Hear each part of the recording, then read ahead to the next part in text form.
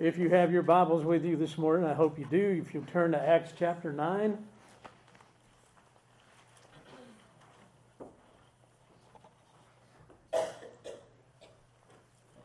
Quite a dramatic chapter.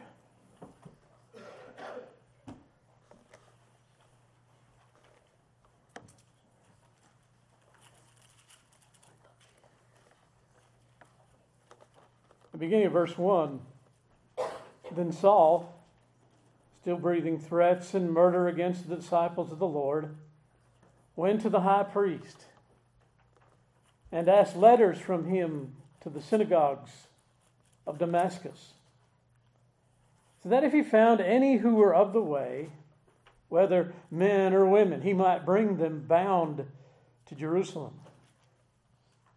And as he journeyed, he came near Damascus, and suddenly a light shone around him from heaven.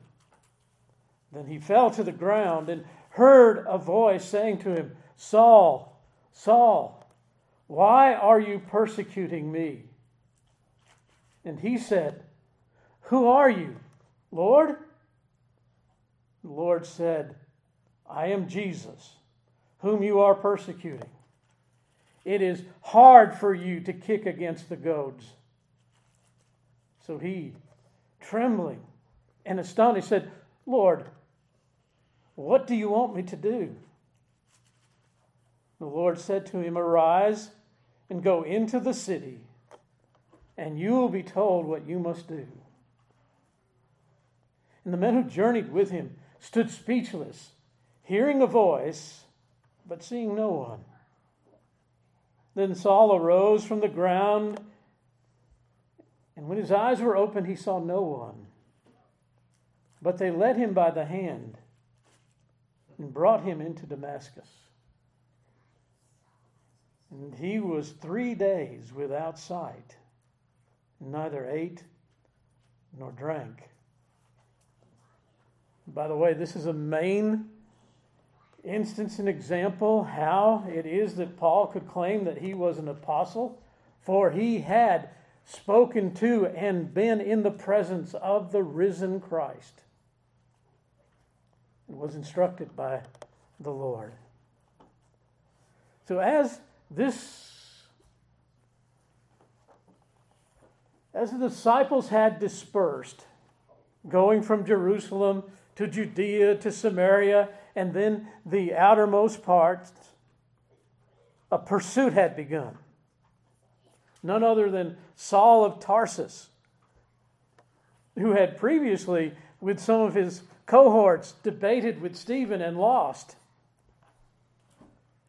And so he guarded the men's coats so that they had more freedom to move their arms so they could throw the stones at Stephen with more velocity. Now he was doing everything he could to punish anyone, male or female, by prison and the threat of death. So full of animosity against the church and thinking that he was on a mission from God. He had, unbeknownst to him, become one of the people that in Acts chapter 4 and verse 24, they had prayed against. Now, we look at this and we might say, well, it seems like it's a specific prayer for a specific time, but it includes the enemies against the church. And if you look at Acts chapter 4, verse 24, so when they heard that, they raised their voice to God with one accord and said, "Lord, you're God who made heaven and earth and the sea and all that is in them, who by the mouth of your servant David had said, why did the nations rage and the people plot vain things?" That's what Saul was doing, plotting a vain thing. The kings of the earth took their stand, and the rulers were gathered together against the Lord and against his Christ. For truly against your holy servant Jesus, whom you anointed, both Herod and Pontius Pilate with the Gentiles, and the people of Israel were gathered together to do whatever your hand and your purpose determined before to be done. Now, Lord, look on their threats Grant to your servants that they with all boldness they might speak your word by stretching out your hand to heal, and that signs and wonders may be done throughout or through the name of your holy servant Jesus. And when they had prayed, the place where they were assembled together was shaken, and they were all filled with the Holy Spirit. And they spoke the word of God with boldness. Well, this is what's been happening. As they went from place to place, as they were being dispersed, everywhere they went, they spoke the gospel and preached the gospel with boldness, even in the midst and fear of what is happening. And in that prayer, there's look upon those who bring threats. And so here, Saul is doing this very thing. He has become an enemy. His heart was dark, and he did not know it. And that is the case so often. There is darkness of the heart, but there is ignorance that it exists. There are 4 parts, actually 3 parts that we'll get to today, and made them all out of alliteration. So there's the intention, the interruption, and then the interruptor. So there's first the intention.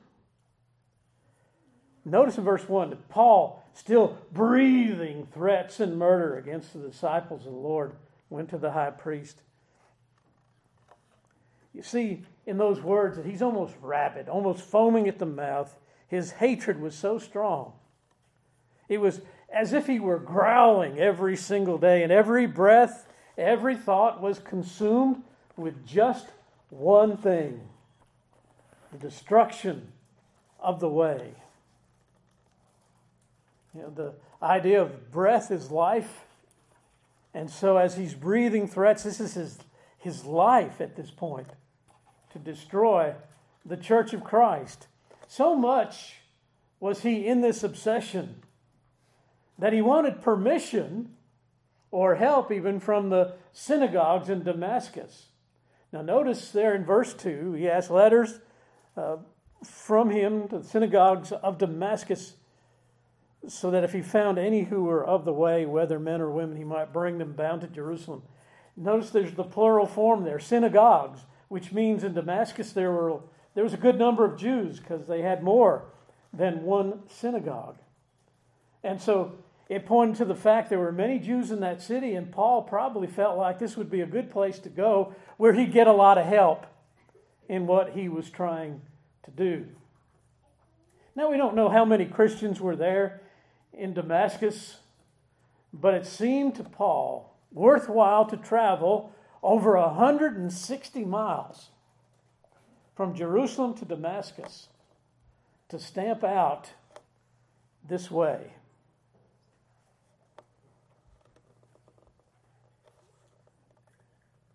Now that's what we find in verse 2. He asked letters from him to the synagogues of Damascus, so that if he found any who were of the way.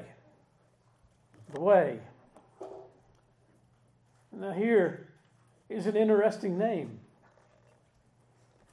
It was most likely one that believers had applied to themselves. There are other names that believers were given that were names that were given to them by those who hated them. But this seems to be one that they took upon themselves because in light of what Jesus said in John 14 and verse 6, I am the way, the truth, and the life. So they were following the way. So that's not a term of derision. That's more a statement of who they believed in. It is a name that I'm surprised shows up so often. Acts chapter 16 and verse 7 speaks of the way of salvation. But if we turn to Acts chapter 19,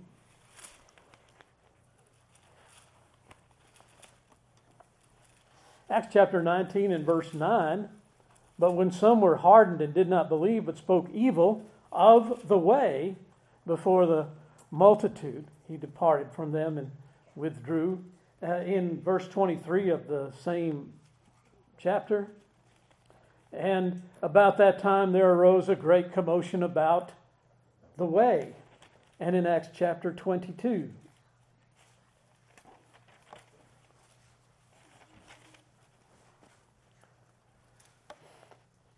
Acts chapter 22 and verse 4, Paul would say, I persecuted this way to the death, binding and delivering prisons, both men and women.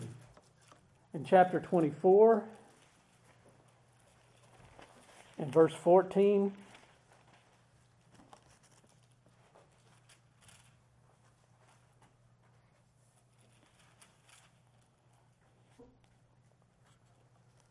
but I confess to you that according to the way, which they call a sect, so I worship the God of my fathers, believing all things that were written in the law and the prophets.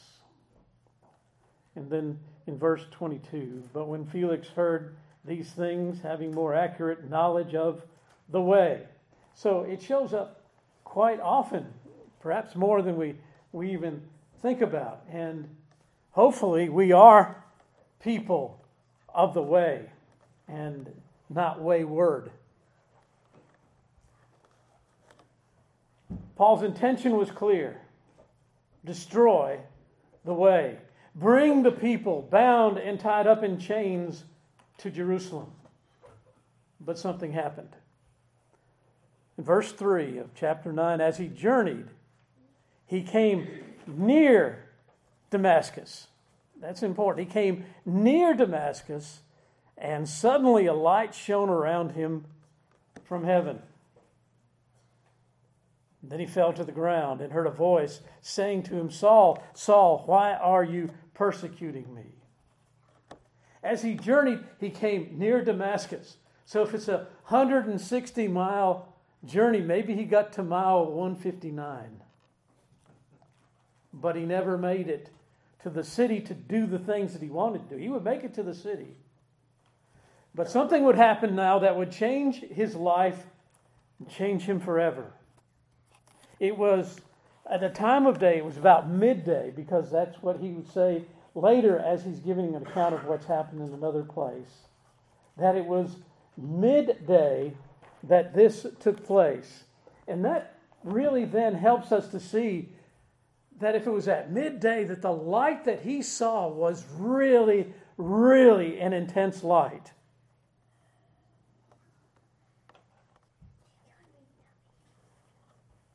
An intense light that was so much brighter than the midday sun. And it's shown all around him. And we see that the light was from heaven. Now we saw how last time through Philip, Jesus was directing the growth of his church. Now we will see Jesus protecting his church. What made the light so bright? Well, it was he who appeared. It was Christ. It was the glory of Christ that multiplied the intensity of the light. The light was magnified by his glory. And Saul, in the only thing that he could do, he falls to the ground and probably falls face first. It's interesting. The light, it said, was from heaven. What's the first thing that God said when it came to creating the world? Let there be light. Let there be light. So the first words that God said in creation was, let there be light. And when it comes to our recreation, it is, let there be light into their soul, into their understanding. He sends forth light. And this light was symbolic and a foretaste of what was about to happen to Saul. And the light was accompanied by a voice. Now this self-conceived mighty warrior for God is now brought low. And now the most convicting thing that he could probably have ever heard. Saul, similar to the way that God would call the prophets using their voice twice. Why are you persecuting me? Let's think of how those words must have entered into his ears and his heart. If you wonder if union to Christ is a sound biblical doctrine, which most definitely it is, look no further than here. For when Jesus said, "Why are you persecuting me?" He said very clearly, if you persecute my church, you persecute me. Well, we cannot and must not forget, particularly when we read such as a book of Revelation, we see clearly that the Lord will first and foremost bring vengeance against his enemies. And some will, as you hear around the throne, say, "How long, O Lord?" He will bring his enemies. And on the top of the list, he will go against those who have persecuted his church. So we have the intention, we have the interruption, and now he who interrupted. Saul, as he hears a voice, hears a charge. Now, what we don't see in our English version is that Paul, so far everything's in Greek, but when he speaks to Paul, he speaks in Aramaic. Why would that be important? Well, not to just throw some trivia around, but Paul was raised in a very educational background, and as a young man, he was taught Aramaic. So this is adding to the personal aspect of what Jesus is speaking to him.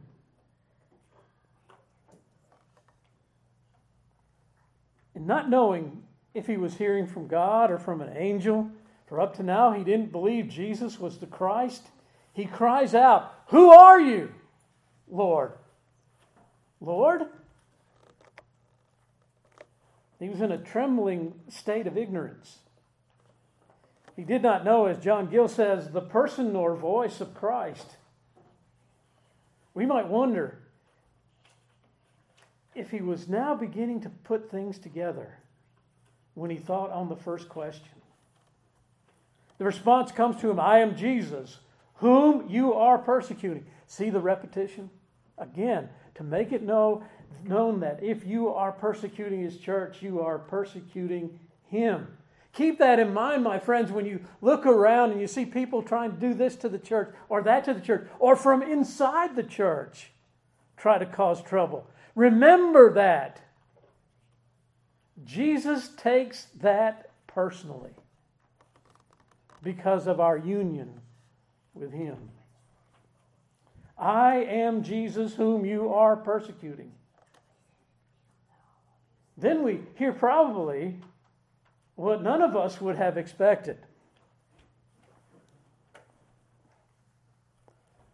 Verse 5, I am Jesus whom you are persecuting. It is hard for you to kick against the goads.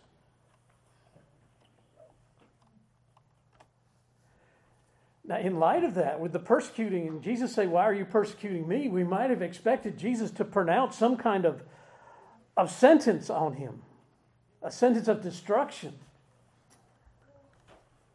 But instead, it's a word of compassion. Who would have expected a word of compassion in the midst of that? He says, it's hard for you to kick against the goads.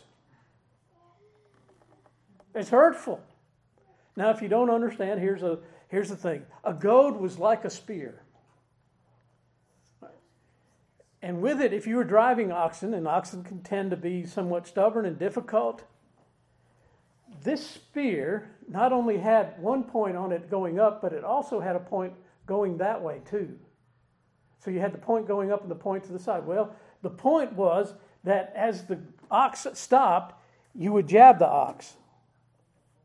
And then if he kicked, you had that other point that you could put on his flank and cause him to stop kicking. So if the ox went to kick, he got more pain than when he was pushed to go. That's where we get our term, where he was goading him into something. It's hard for you to kick against a... Paul, you're hurting yourself by what you're doing.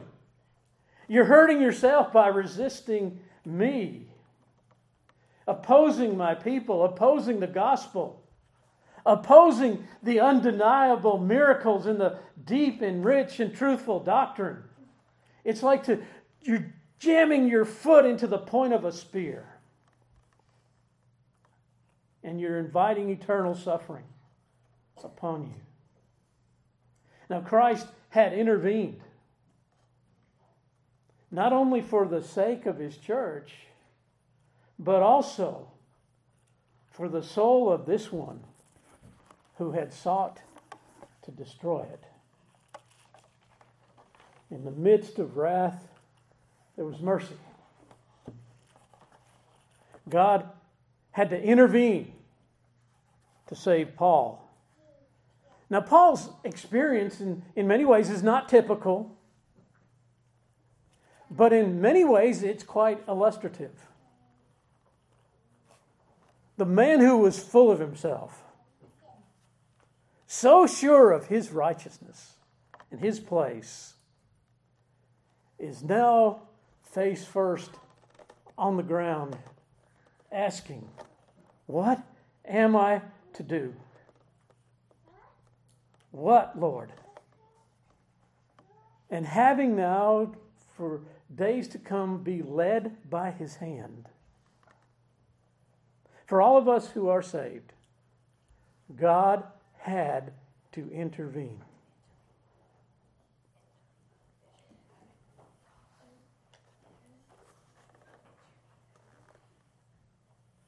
No one would know this better than Saul, who would eventually become Paul. Paul said in Romans 5, verse 6, "When we were without strength, Christ died for the ungodly." But note, if you would, in Ephesians 2, verses 1 through 5,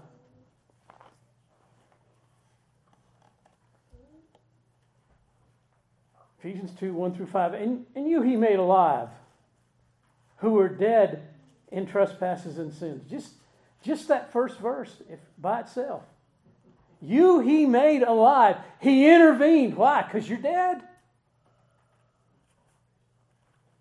Dead in trespasses and sins, in which you once walked according to the course of this world, according to the prince of the power of the air, the spirit who now works in the sons of disobedience, among whom also we all once conducted ourselves in the lust of our flesh, fulfilling the desires of the flesh and of the mind, and were by nature children of wrath, just as the others. But God, who is rich in mercy because of his great love with which he loved us, even when we were dead in trespasses, intervened, made us alive together with Christ. By grace you have been saved. In one other place, in Titus, chapter 3,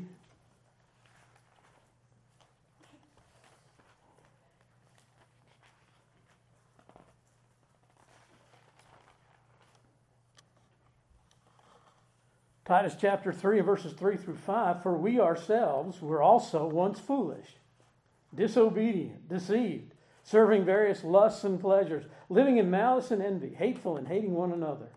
But when the kindness and the love of God our Savior towards us appeared, toward men appeared, not by works of righteousness, which we have done, but according to his mercy, he saved us through the washing of regeneration and renewing of the Holy Spirit, whom He poured out on us abundantly through Jesus Christ our Savior.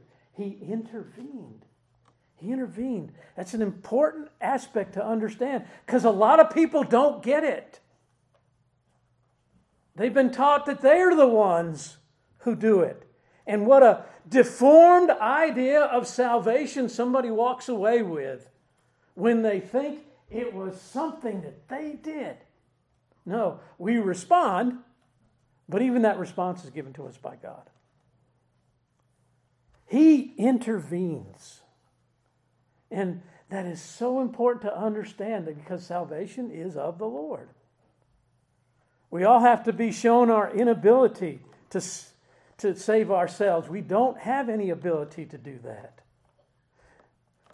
That we need to be saved. That has to be shown to us. We don't think that way naturally. When we're walking the natural course of the world, we don't think about these things. Something has to intervene in our lives. And we will see next Sunday, Lord willing, how Ananias is used by God to be that who explains things to Saul. But something else to think about as we look at this. Jesus calls out, he says, Saul, Saul. He calls him in the midst of seeking to create mayhem in the church. On the way to treating Christ's people as criminals, our Lord knows who His enemies are. He not only knows who His enemies are, He knows where they are. And that should bring great fear into those who do not know Christ. He knows them by name, and He knows where they are. And He will deal with them.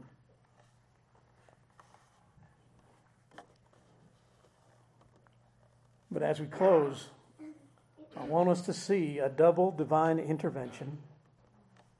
The Lord intervened on behalf of His church, on behalf of His people, on behalf of His body. The man who came to put His people in chains will himself now have to be led into that place He went to conquer. He who came to capture was now himself captured by grace. Then see the second intervention. Jesus brought Saul from foe to follower. I want to say this as nicely as I can. And I want to be gentle in spirit.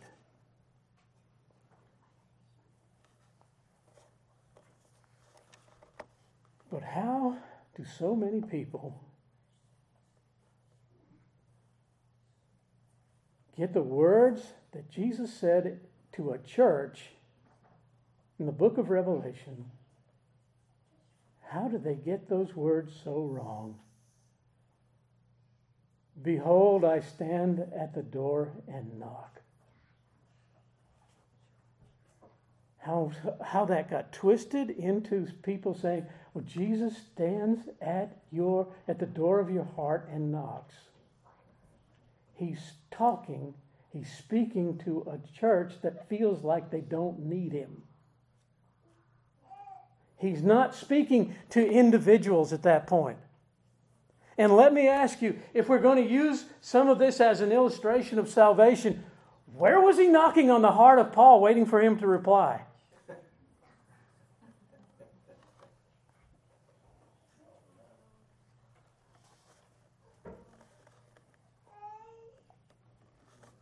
He didn't knock at the door of Paul's heart.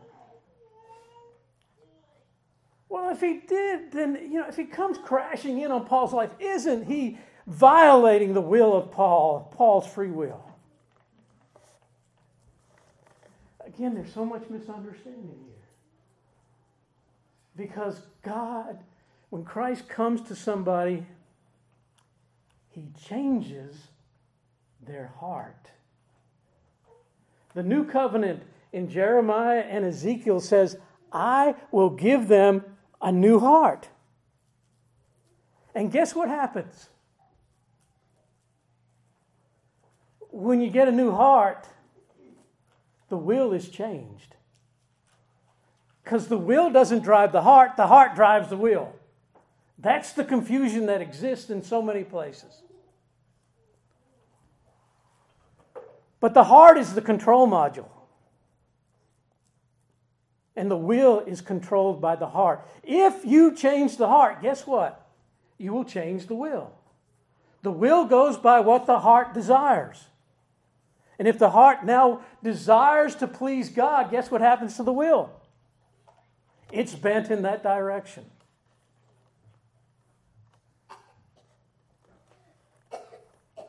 He changed the heart, and in so doing, he changes the will. Because the heart will always steer the will.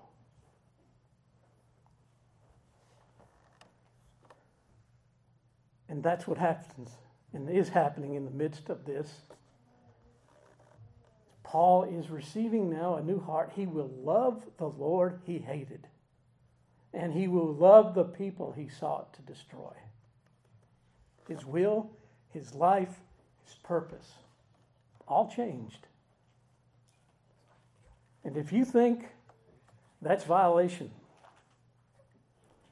then it's the sweetest and nicest and most necessary violation that could ever happen. Salvation, my friends, is and always will be a blessed, divine intervention. Let's stand together for prayer.